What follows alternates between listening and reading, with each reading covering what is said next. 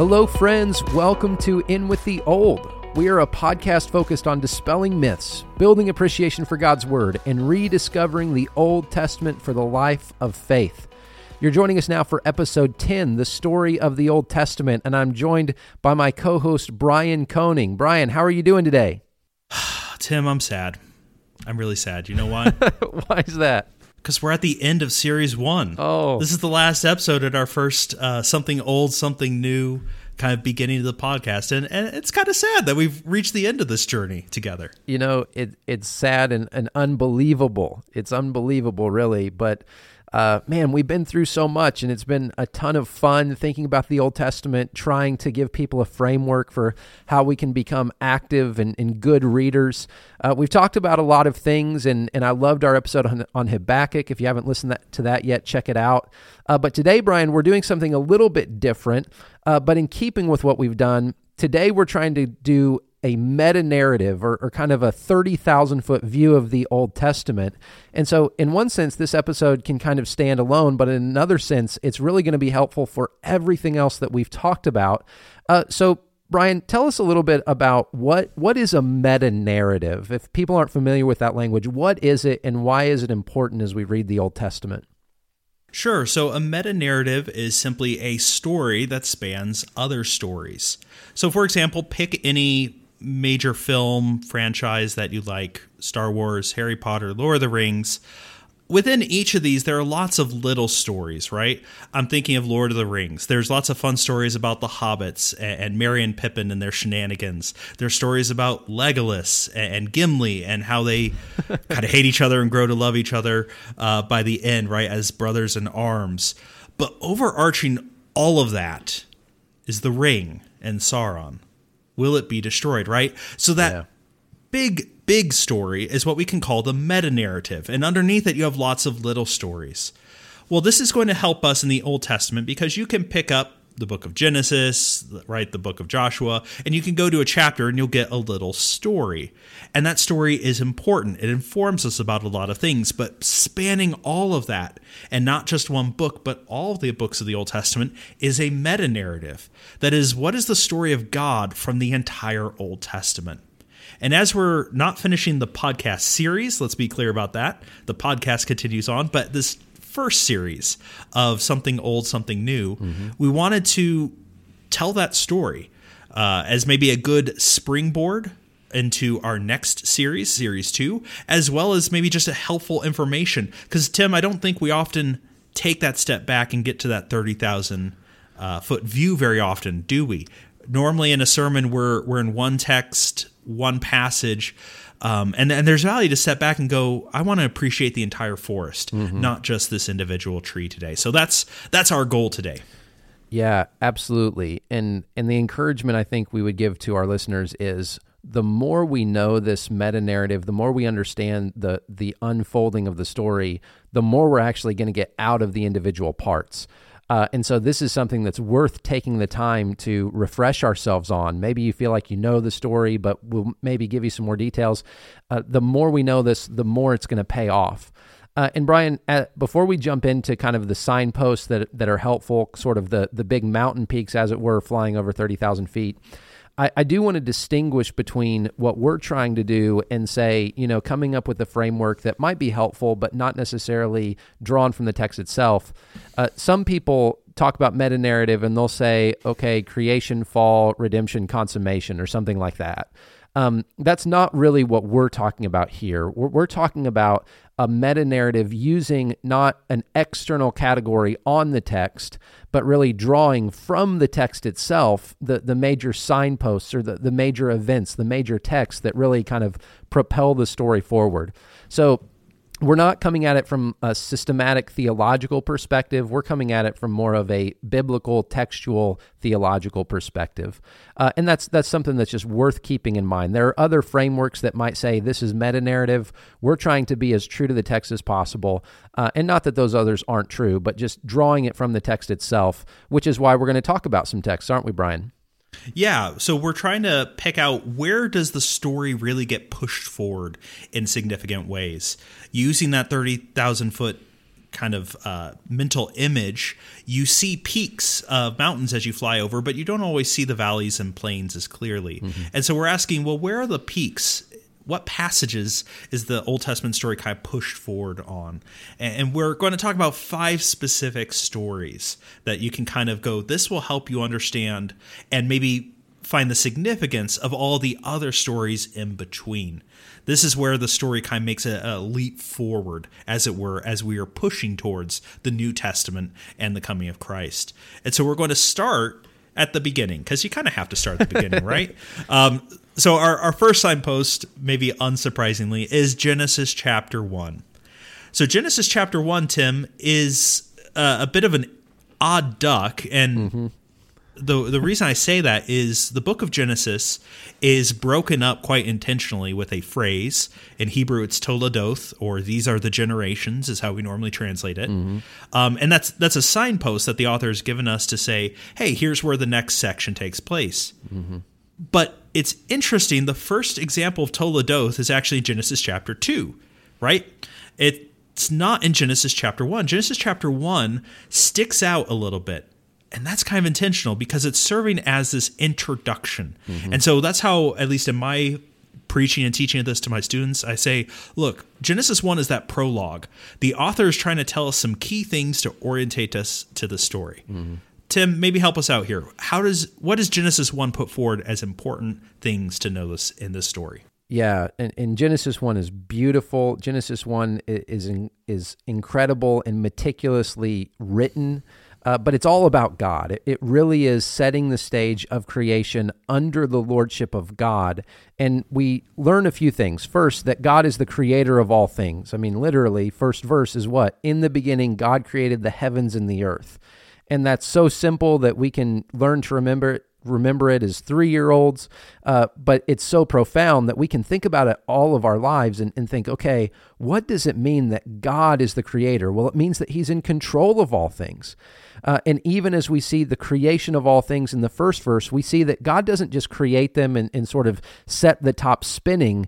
He really creates order, and he creates beauty, and he creates a world that's inhabitable and designed so that we as human beings can fellowship with him, can know him. And so God immediately comes as a God who dispenses chaos from his kingdom, right? I mean, he overcomes it, but there's no battle. There's no, God gets a sword in his hand and goes and defeats something. No, he speaks. God is so powerful. He's so far above and beyond anything else that he just creates by the power of his word. Creation has no choice but to obey his will. There is no battle. But the amazing thing as we read through Genesis 1 is that God doesn't just create and creation doesn't just respond.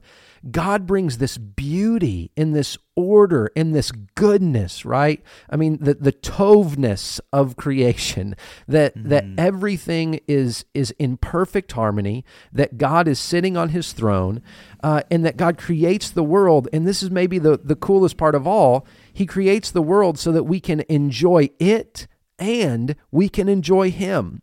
So he's personal. He's not some kind of cosmic force, but he created us so that we could have a harmonious relationship with him, living under him, ruling over creation.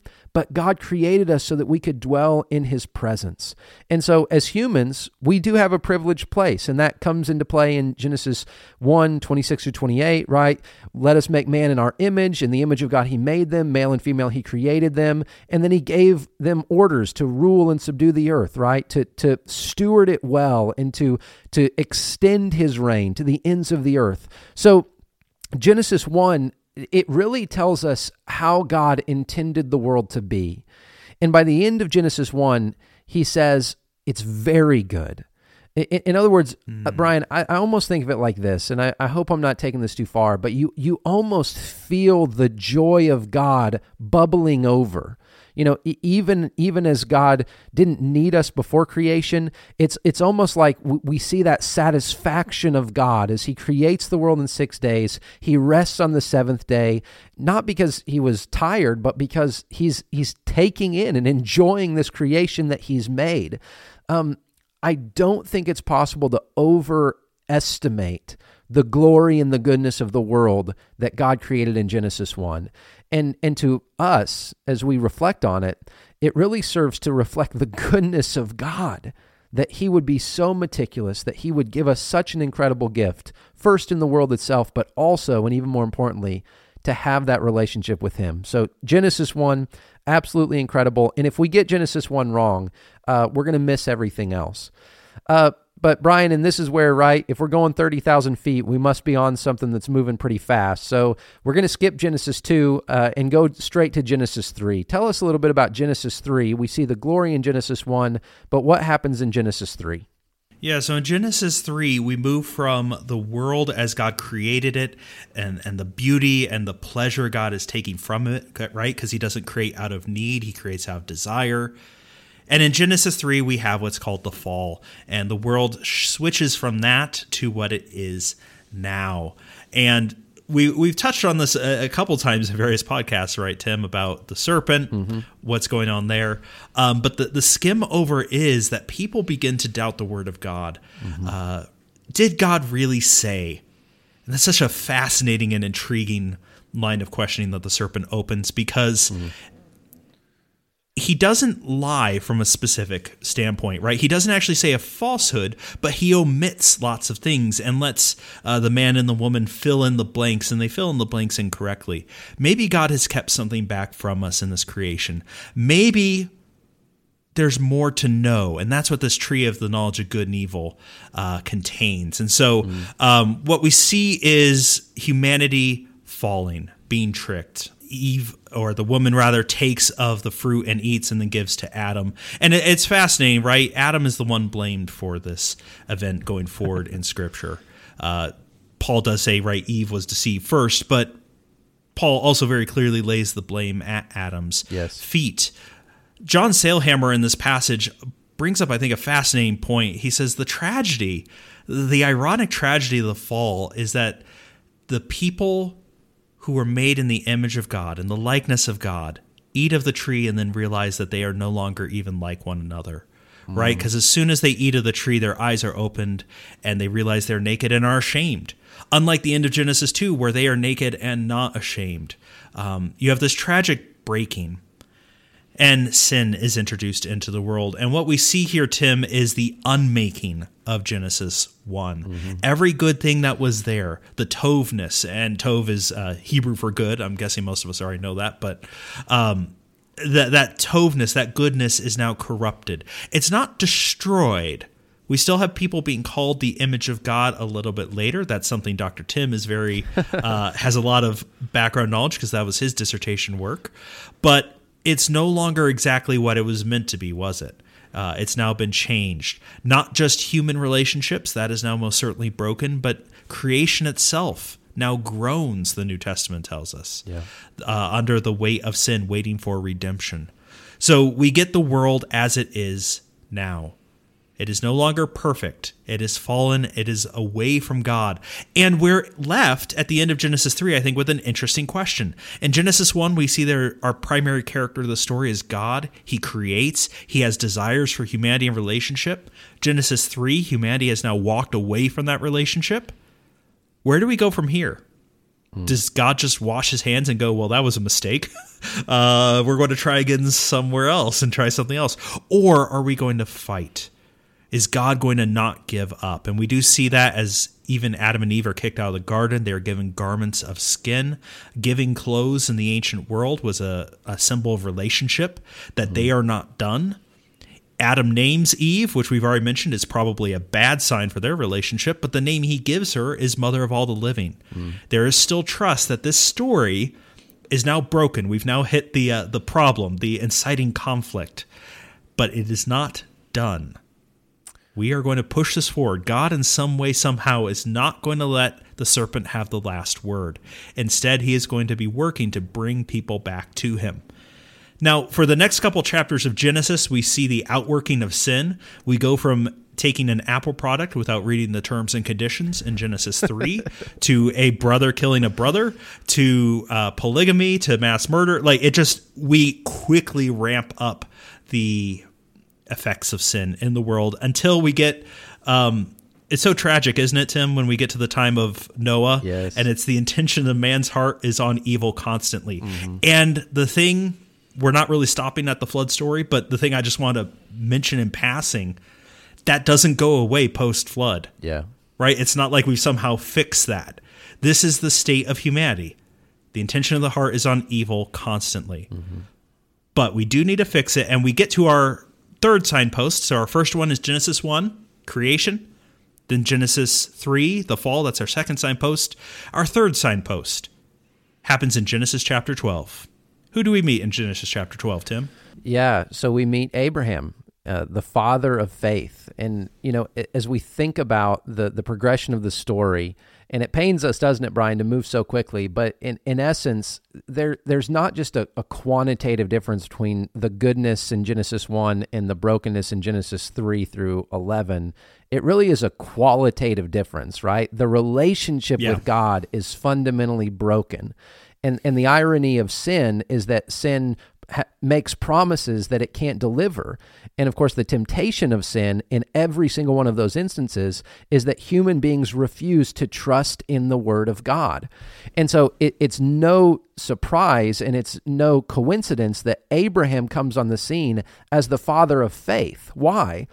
Because in one sense, faith is the antidote to all of the sins that we've seen committed up to this point. So brokenness in relationship, but God reaches out to Abraham, right? And there's a transformation. He begins as Abram, later to become Abraham. I'm just going to refer to him as Abraham throughout for simplicity. It's easier. Yeah. But Abraham is one of the most important figures in the story. And really, in the story of world history, even taking out the Bible, I mean, he's the progenitor of numerous peoples. 3 different religions trace their ancestry back to Abraham. But when we think about his importance in the story of faith, his importance is that he had faith. And it's not that he was perfect, but he trusted in God, and God gave him really a series of promises that he was going to bless Abraham and that he was going to bless those who bless him. He's going to curse those who curse them. He's going to bless him with land. He's going to bless him with descendants. But I think even most important of all, he is going to use Abraham both as the model of faith and as the father of those who have faith. He's going to use Abraham and his descendants to bring about a blessing for all nations.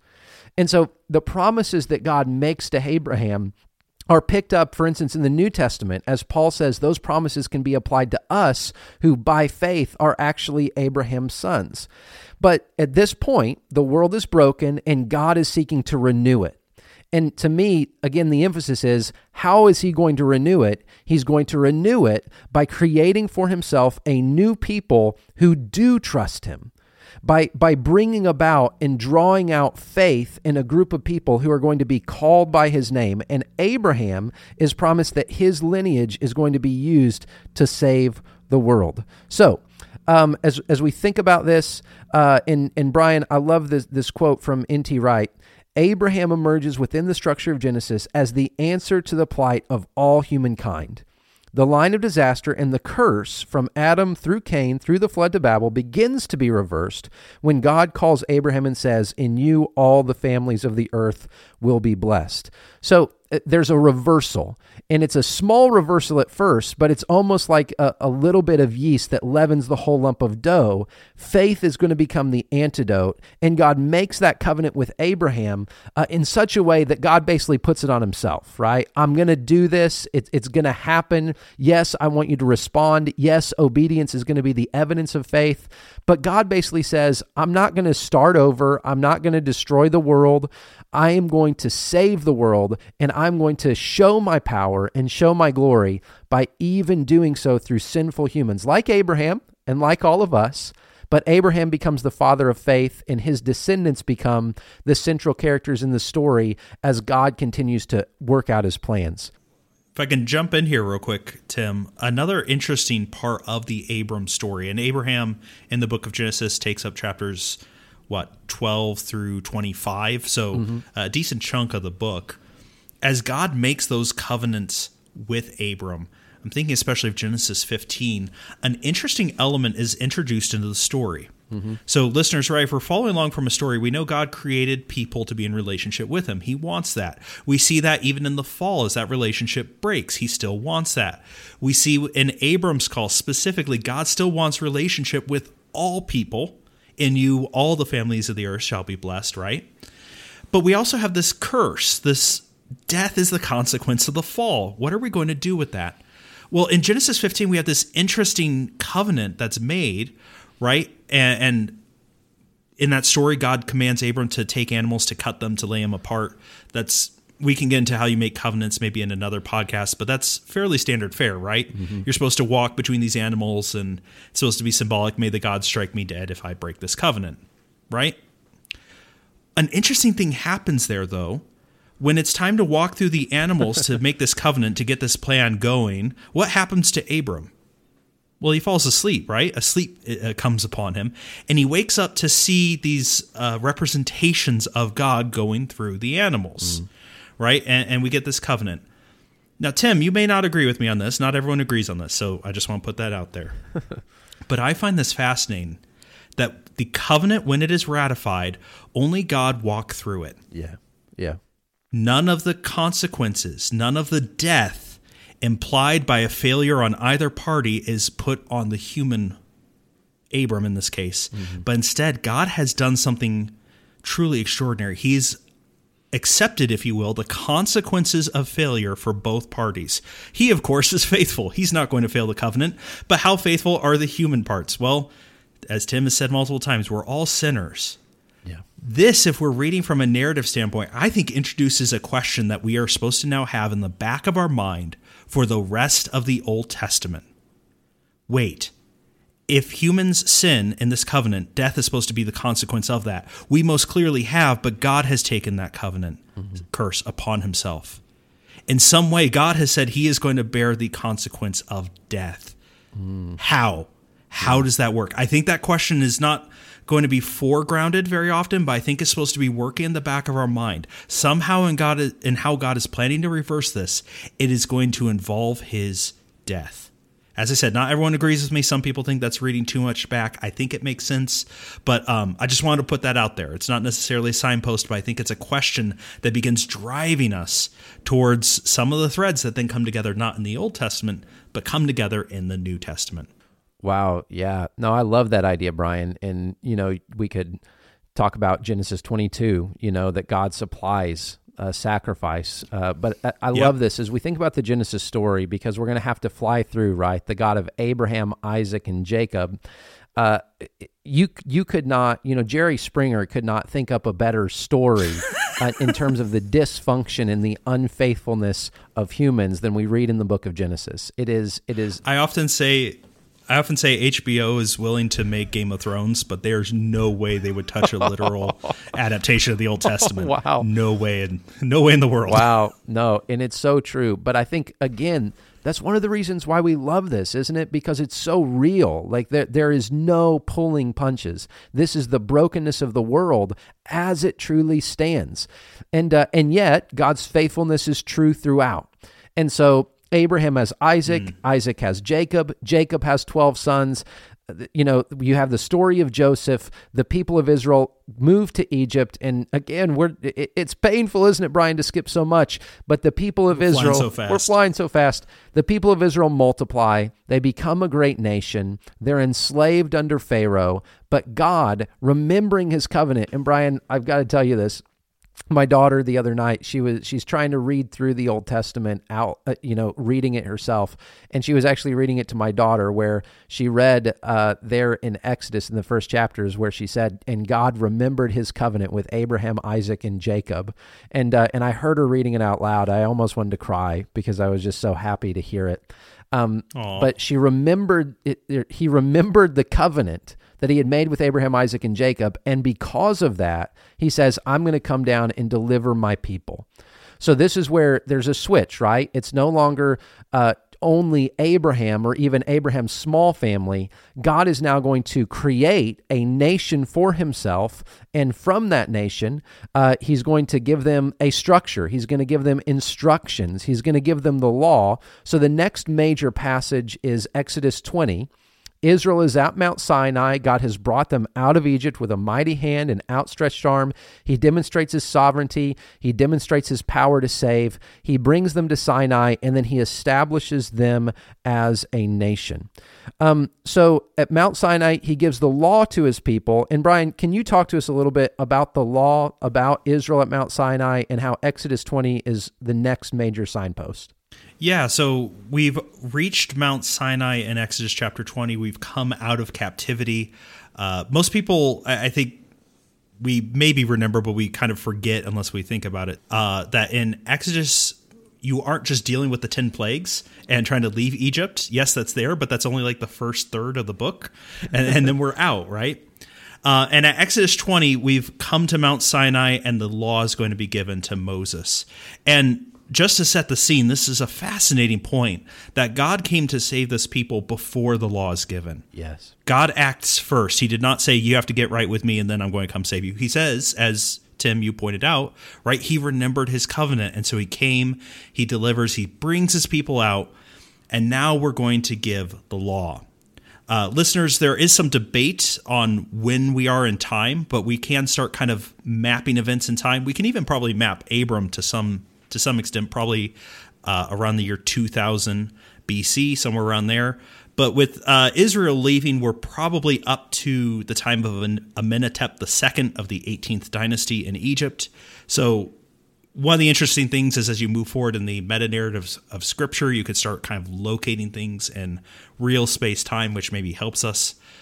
But at this point in the story, God does something interesting. He's going to give this law.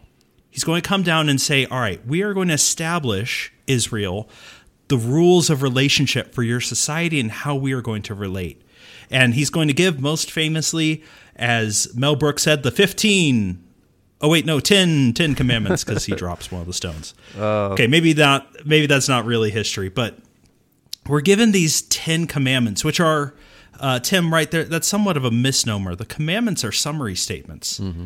The law itself, the actual mitzvot, is right over 600 actual commandments. But these 10 are the summary statements outlining the relationship between God and his people. Although the 10 commandments are going to be given to us here in Exodus chapter 20, the remainder is found at the rest of the book of Exodus and Leviticus and a little bit in Numbers as well. But this law is going to establish a few important things. First, that Israel is to be defined as a nation that worships one God and one God only.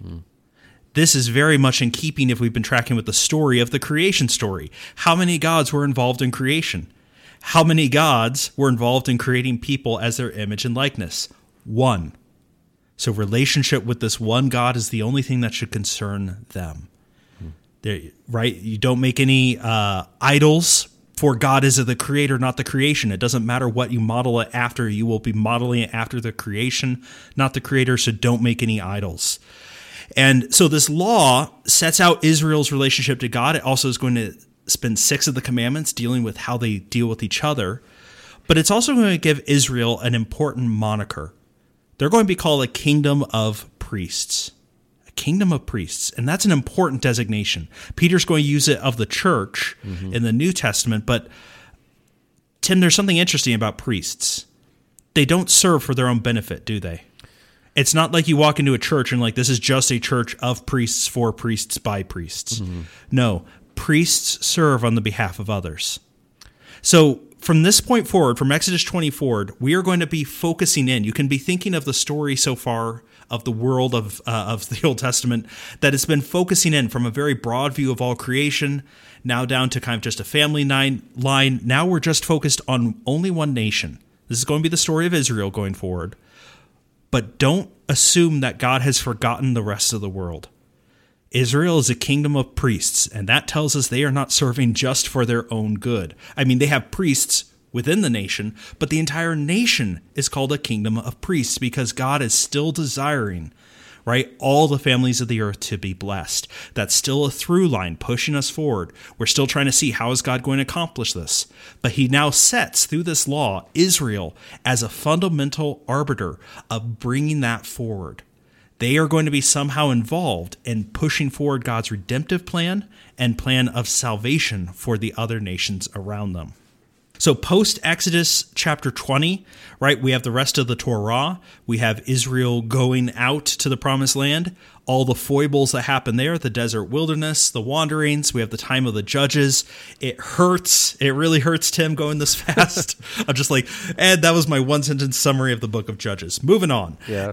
But the important thing is, although this is a high and lofty call, we see there are faltering steps here. We see some faithfulness, especially like the second generation that enters the promised land. They do a pretty good job. Not a perfect job, but a pretty good job of following after God. But at the time of the judges, it shows us that things start going bad. The key phrase of the book of Judges, right? Everyone did what was right in his own eyes. Mm-hmm. And this affected not just the sinners, but even the righteous. Tim, this got pointed out to me, so I can't take credit for it. Will Varner pointed this out. But in the book of Judges, even one of the judges, Samson, the dude bro, right, he gets in trouble for being married. Have you ever looked at what it says when he first gets married? He says, "Father, go and get her for me because she looks good in my eyes." Yeah. Everyone did what was right in his own. Like, it's supposed to like hit you over the head. Like, oh, even the judge has fallen prey to these sins, this degradation of the people. Yeah. Anyway, the time of Judges ends with the last judge, a man by the name of Samuel. And Samuel transitions us to the time of the kings. So Samuel, as he is called, anoints first King Saul. Well, that went initially pretty good and then kind of goes downhill. But eventually then he comes around and anoints the man you love, I love, we all love, King David, the second king. And Tim, can you walk us through maybe just a little bit of David's history to lead up to our fifth and final signpost, which is 2 Samuel chapter 7? Yeah, Brian, I'd love to. So David is a shepherd, and God calls him out of the field. And the famous story with Samuel, seeing all of the sons of Jesse and thinking he has the king and the first son, and then the second and the third, and then God speaking to him the whole time and says this famous phrase, "Man looks at the outward appearance, but God looks at the inward of heart." And so imagine being one of those brothers and hearing that, like, oof. Yeah. Oh, man, so close, yet so far. But God calls David, and then the Spirit of God comes on David as he's anointed by Samuel. As the one who is anointed, he then becomes a warrior, right? Especially because that was the need of the day. The Israelites were threatened by the Philistines in particular, by others as well.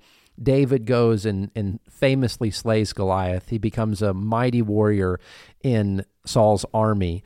Eventually, after a series of setbacks and near-death experiences at the hand of Saul, God is going to raise up David to ascend to the throne. David is going to show that he is a man after God's own heart, even bringing the Ark of the Covenant back into Jerusalem. And David really becomes a model, not just as a shepherd or a warrior, but also as a worshiper, as a poet, as someone who's willing to shame himself by dancing before the Ark of God. So there are so many things that we look to David and say, how inspiring. And it's in that light and in that vein that even as David thinks, okay, well, what else can I do? He wants to build a house for God, literally a temple. God presses pause on that, and he says, no, David, and this is 2 Samuel 7, our next signpost, and really our final signpost.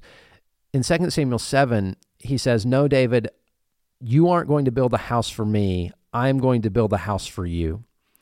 And this is where we see that outworking of redemption that began with Abraham and then worked through Abraham's children, through the nation of Israel. The nations will be blessed. He then shows us that David will be the one through whom the blessing comes.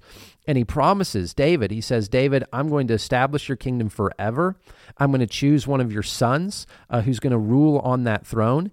And David, of course, in the end, even after he receives this promise, David falls and fails miserably. He's very flawed.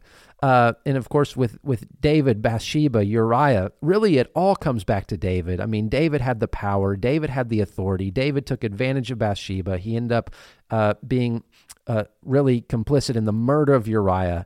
And yet, what do we see in David? We see someone who shows true repentance. For instance, in Psalm 51, And we see that David, even as great as he is as a king, the end of David's life, the end of his reign, really the wheels begin to fall off. We see the family dysfunction. Yes, his son Solomon reigns, but very quickly after David, the kingdom really is split apart. Things aren't going well, but the promise is given to David. There is going to be a king. There's going to be a deliverer. There's going to be a son of David. And God makes that promise, and again, he signs the check himself. And really, as we think of the rest of the Old Testament, we see kind of the turmoil of how that promise is going to be brought about. How is it that God's going to stay true to his promise to David? And to summarize a vast swath of material in just a couple of short sentences, Israel is unfaithful, Judah is unfaithful, but God consistently tells through his prophets that he will remain faithful, that there will be a remnant, and one day a branch of David will emerge, and his promises, both to Abraham, to Israel as a nation, to David, they will come true through another one who's going to be anointed, who is going to be, in one sense, the greater David. He's going to be the one who is truly faithful. And Brian, as the Old Testament draws to an end, and feel free to fill in any of those gaps, as the Old Testament draws to an end, it really ends almost with an arrow pointing forward, telling us the story isn't done. Tell us a little bit about the end of the Old Testament. Yeah, so if 2 Samuel 7 is a kind of our last signpost, you might notice you're only about halfway through the Old Testament, as Tim said, right? There's still a lot going forward, but it is, in one sense, if you're looking at broad strokes, very easy to summarize the back half of that Old Testament. It's looking, is this the anointed one? And Tim, what's the Hebrew word for being anointed? It's the Mashiach, or what we will eventually call the Messiah, which in Greek is going to be Christos. So, right, you can see the through line in that way. But this kind of looking for is, all right, David is promised that we're going to have a deliverer, a king who will live forever. Well, a king that can live forever can probably be really good for the people of God, can maybe be the answer. If death is the consequence of the fall, a king who lives forever is proof that the fall has been overdone, right? Death is no more. This king doesn't die. And yet the tragedy of the Old Testament from this point forward is that kings keep coming to the throne and they are still poor. Solomon, and I think this is important, right? Solomon was viewed as is this the Messiah? He builds the temple. And then we see the tragedy that wisdom alone is insufficient to keep you from sin. And he just gets his life twisted around. After him, of course, the kingdom splits. And we go to the end of the Old Testament, and a question hangs over us. Where was the Messiah? It's so fascinating that this kind of high point of Old Testament theology is halfway through the book, and then it just doesn't come back. And we're left, well, this book, it's a great book, it's a great story, it has no conclusion. And that ending, though, is then what pushes us to the New Testament. If you are like me and have read the English ordering of the Old Testament, right, you can read the book of Malachi and then flip over to Matthew and go, well, that's cool. I don't really see a big connection. Well, Malachi ends the Old Testament in some orderings, but we do have another book that ends the Old Testament in the traditional Tanakh ordering, and that's the book of Chronicles. And here, Tim, I think we see something quite fascinating. Remember that the writers of the New Testament, especially I'm thinking of Matthew, who's going to lead off the New Testament, is Jewish. Well, if he's operating from the Jewish ordering of the Old Testament, the last book of the Tanakh is Chronicles. And Chronicles is specifically a look at the kings of David, all of his heirs, going through the end, asking, where is this Messiah? And Chronicles, 2 Chronicles in our Bibles, ends, right, with this idea of whoever, is it King Darius? Saying, whoever God is with, may he go up to Jerusalem, right? It ends with this question mark, this kind of hopeful note of the king still exists, they're in exile, they're not extinct. Whoever God is with, may he go up to Jerusalem. Flip over now to the book of Matthew. Matthew is going to begin. This is the genealogy of Jesus, the Messiah, Jesus Christ, the son of David, the son of Abram. Think now to our signpost, friends, as we've tried to put together the Old Testament. Where are the big covenant changing points in the history of the Old Testament? Where do they take place? They take place with Abram. They take place with David. Matthew is the answer to that question that the Old Testament, I think, leaves us with. Going, where's the Messiah? Matthew says, I found him. He's from the right line. He's from Abram. He's from David. And he's going to fulfill one of the key things of the book of Matthew is Jesus is kind of recapitulating in his own life the history of the Old Testament, reversing the Exodus as he comes across the Jordan and back into the Promised Land. Yes. So I think one of the beauties of seeing the Bible from a meta-narrative perspective is we get to see kind of the long game, the long hopes, the long dreams. Of course, if I was right about like Genesis 15 asking, well, how is God supposed to take the curse, take death upon himself? Christ is the answer to that. When he becomes a curse, he who knew no sin became sin on our behalf. Yes.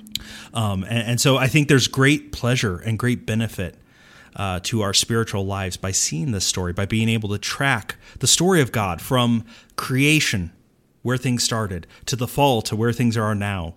The call of Abraham, where we begin to zero in on God's plan to redeem the world. Through the people of Israel at Sinai, through David, singling down to the king of Israel that we're looking for, which leads us so nicely into the New Testament. Yeah, and as we think about that, the more we understand the story, the more we'll enjoy the story, the more we'll appreciate its beauty. And of course, it does lead us to worship, doesn't it? As we think about the fact that the Old Testament places us on a trajectory that points us forward to Christ. And we're so thankful for that. We hope that you've enjoyed this episode. This is the last one in our first series, as we've said, but we do want to let you know a little bit about where the podcast is going next. So we're going to be doing some interview podcasts as well as some Q&A episodes between this series. So each one of those will kind of stand alone. We're hoping to interview various authors of works on the Old Testament, let them give their perspective and glean some insights from them. Also, we want to take your questions. And so if you have any questions, we've already received some, and we're going to look forward to answering those. You can email those to us at inwiththeoldpodcast@outlook.com. Or you can follow us on Facebook and hit us up that way. But again, that's inwiththeoldpodcast@outlook.com. Or you can hit us up on Facebook, other social media as well. And then what's coming next in Series 2, we're going to be talking about the top myths of the Old Testament. As we think about the Old Testament, a lot of misnomers, a lot of mistakes, a lot of myths. We're going to try and tackle those to help bring some clarity to some thorny issues. We hope that you're looking forward to that. We're going to have a trailer coming out soon. Thank you so much, Dr. Brian Koenig, for this first series. It's been a blast. And thank you so much to our listeners for joining us on this journey. We are thankful for you. Feel free to share this content with anyone you know it would help. And God bless you as we end this series. And as always, stay cool, stay old.